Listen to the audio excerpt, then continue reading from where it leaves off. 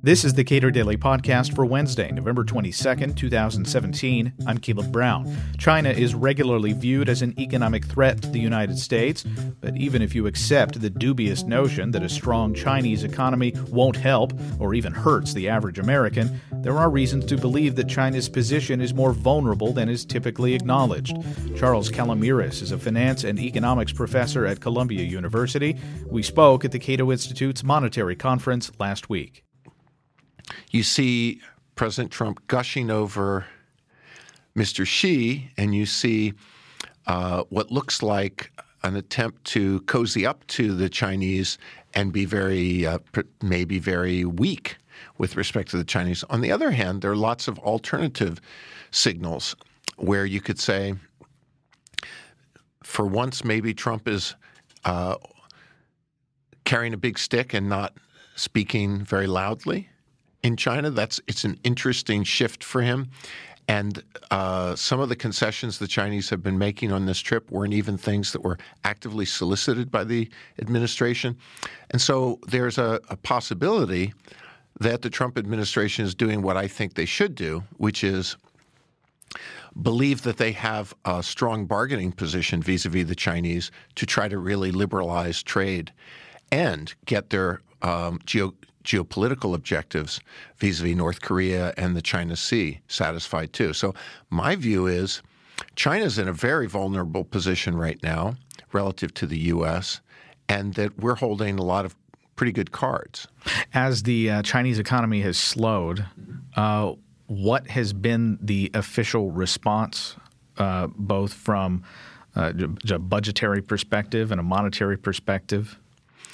Well, it's been to issue debt or to permit or encourage vast amounts of debt to be issued for which the government has either an explicit or an implicit guarantee. In other words, when productivity is slow, and we see this in a lot of different countries that have this kind of autocratic structure. For example, look at East Asia in the 1990s. Look at Korea, for example. Large manufacturing firms that were part of Korean chaebols in the late 80s and the early 90s were losing their profitability. What did those firms do? They borrowed more. Well, how could they? Because they were able to borrow more with the effective guarantee of the government on whoever was lending them the money. So that what you see is when productivity growth slows, as it did in East Asia, particularly in Korea in the late 80s and the early 90s, you can either respond to that by saying, oh, well, we have to change some businesses around, we have to shutter some of these activities, impose some market discipline. Or you could say, oh, we just have to make sure that nobody loses their job and no company closes down, and the way we do that is by inflating debt. So I would say the Chinese response over the last decade to the growth slowdown that's happening there is to not want to have to deal with the tough problems and paper them over, literally, with debt paper. The problem with that is that if it's a long-term growth slowdown, as I think it assuredly is, and if you run up debt beyond a sustainable point, then you used to have one problem, which is a growth slowdown that you need to figure out how to make your economy more sustainably dynamic and efficient and technologically able to get back to a higher growth. You used to have that problem. You still have that problem. Now you have a second problem, which is you've built up an unsustainable amount of debt, and you're going to have an inflation. So there are two things here that I thought about while you were giving that answer. One of them is that China has capital controls and China has demographic controls as well. Yes. So how do those play into a long-term growth slowdown, and what changes might contribute to more dynamism in China? Well, let me start with the capital controls piece. I mean, there's many different things I could say, but I'll just say one thing, which is the fact that there are capital controls. The most important piece of that is that people like me cannot bet against the value of the Chinese currency. So it's like the U.S. housing market in 2005. Sort of like that, yes, because you can't short. I can't short your house, right? And neither can I really short the Chinese currency. Now, the Chinese do have an offshore currency. They have an offshore market for their currency, but they control the supply of currency that trades in that market. And whenever shorts start getting a little bit higher in that, they burn the shorts by withdrawing currency from that market, causing the exchange rate to temporarily appreciate in the offshore market. And now nobody with a brain wants to be shorting in that market, no matter what you think. So I think what's interesting is people have a kind of false sense of the invincibility of the Chinese, partly because the Chinese capital controls make it very hard for capital markets and for internationally informed speculators to really bring the unsustainable path to some sort of current comeuppance in the form of a speculative attack. You can't speculatively attack when the capital markets are closed. And I think that the most important thing that does is it feeds this mirage of invincibility. And even what's so striking to me is so many American business people who should know better think of the Chinese government as invincible. And they also look at Mr. Xi's crackdown, which he's currently doing, his consolidation of power and his crackdown within the Communist Party and other things. They look at that as a source of his strength, which is very strange because it's exactly the opposite. It's what you do when your crony capitalist group starts having to split up a smaller pile of rents.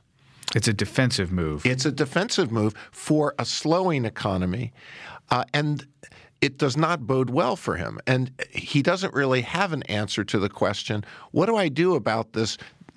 The one problem, growth slowdown, that's turned now into two problems, growth slowdown and excessive amount of debt that's going to turn into an inflation. And so he consolidates power. And then I think a lot of people in the business world, they look at this as, oh, it's that invincible China again. Now they're even more invincible, which I think is so strange. And what I think it tells us is that in some very deep sense, Americans or Western business people don't even understand the roots of their own success. They don't understand that the reason why the West got rich and the reason why the West is able to sustain technological change is because of the favorable institutions for development that have emerged over the last 400 years. China often says that it wants to adopt good institutions, but whenever you get into the clinches where you actually have to make a decision to devolve power, they won't do it. Yeah, developing those institutions requires an understanding, an appreciation, and a desire, or at least not an opposition to a lot of the other things that those institutions bring. Exactly. You know, John Wallace at the University of Maryland has been writing a lot about looking at historical episodes where elites actually choose to give up power. And you see this in the Western world, of course, throughout the history of the last several hundred years. And usually the story is that because there's something in it for them, the pie gets bigger even if their slice of the pie gets smaller. And so you have to do a fairly detailed analysis of the interests of different groups to understand how these kinds of devolutions of power occur. But when you do, I think you don't end up with a view that it's going to happen in a peaceful, gradual way in China. The best book about that, by the way, was I think 2003, Ming-Sin Pei's book, China's Trapped Transition. And the title really says it all, that even though they would say, oh, we know we have to do these things, we know we have to create these institutions, they pay lip service to it, but they're not willing to pay the price. So I think in the West, we view China's development as this extremely deliberate process. And in fact, when we go back to 1979 and the beginning of the big transition, then it is commonly understood, I think, that, well, look, this was a calculated decision that was made, but that's not really true. It was chaotic. Oh, it's been an up and down process the whole way. I think that the other thing about that is it's one thing to decide when you have an economy of more than 1 billion people, almost all of whom are living in a dirt poor situation. It's one thing to allow them to have market transactions which is, I think, the thing to say about the 70s and the 80s in China. Okay, we're going to let people participate in market transactions. But it's another thing to say we're going to allow financial institutions to organize that are going to decide to withhold resources from certain parties. That's very different. So the financial institutional changes that are necessary for the next stage of economic development in China are much more about allocating power away from elites. That is what they can't really do. They want to do it, but they can't. And that was really the crux of Ming Hsin-pei's book, too, is understanding that, yeah, they're fine with the idea that we all want to get richer and to allow people to participate in market transactions, but then to create the possibility of concentrations of power that would be opposed to or that would question or that would act contrary to the interests of the 300 families who run China. That's not something that they're so willing to do. The other part of an earlier question I asked was about demographic controls that China has placed. What impact does that have on their potential for dynamism and growth down the road? Well, in my view, of all the other decisions that the Chinese government made, which you could say, well, they were up against it. They had a hard choice to make. It was a difficult thing, and they're struggling with these almost impossible choices. The decision to enforce the one-child policy was just the most boneheaded move that just about any government has made in the last century. How they could have thought that this was a desirable thing to do to their country, I have no idea. What it's doing right now, of course, as Loretta Mester said in today's keynote address, it's made the median age of somebody in China 37 years old. And she mentioned that India is projected to overtake China in terms of population pretty soon. It's growing much faster. And the median age in India is 27 years. So what's really interesting is what you've done with the one-child policy is you've created a pension disaster. And it's looming right now because who's going to take care of these old people? So the government at a time it won't be your aunts and uncles because you won't have any. Exactly. Right? No, and it won't be your nephews because you won't have any. And it adds to the inflationary pressure because in addition to the trillions of dollars worth of debt that have been accumulated, by the way, it's local currency, so there won't be a foreign exchange crisis as there was, let's say, in East Asia or Mexico based on hard currency debt. It's local currency debt. But in addition to the trillions of dollars worth of local currency debt that the government is effectively guaranteeing, it has also the contingent future debt associated with having to deal with all those old people. With respect to China's slowdown and their efforts of dealing with that in part by issuing debt, having strong capital controls, maintaining their controls over the growth of the population to some extent, what opportunities does that deny with respect to, say, like a Trans-Pacific Partnership or allowing the widespread use of Bitcoin or other cryptocurrencies in China? Well, it's a tough question because that's another. It sort of leads to what I see as another one of the paradoxes.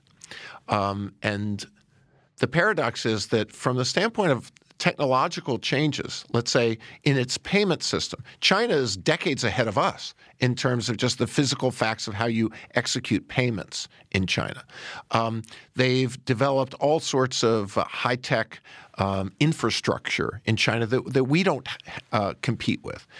And the way that I would define that is, as Charles Lindblom, who was my professor way back in the 70s when I was an undergraduate at Yale, he was a political scientist and economist, and he had this famous analogy that he gave that governments are like thumbs. They're really good for pushing. So if you want to create the biggest infrastructure of roads and airports that you've ever seen, China can do that, right? Especially because they fund it with debt that they're guaranteeing. Hey, you can do anything you want. You can create all these technological diffusions rapidly, especially from a very underdeveloped beginning point. But thumbs don't create sustainable development. Thumbs only work with fingers, and the fingers are the market. And so government's good at pushing with the thumbs, but if it's not combined with real control coming from the marketplace, it doesn't really accomplish a sustainable development. So I look at China and say, yeah, they can accomplish things like you're alluding to maybe with technological diffusion very rapidly, creating a whole new payment system, creating a whole cities out of nothing overnight. And that's a strength of a totalitarian government.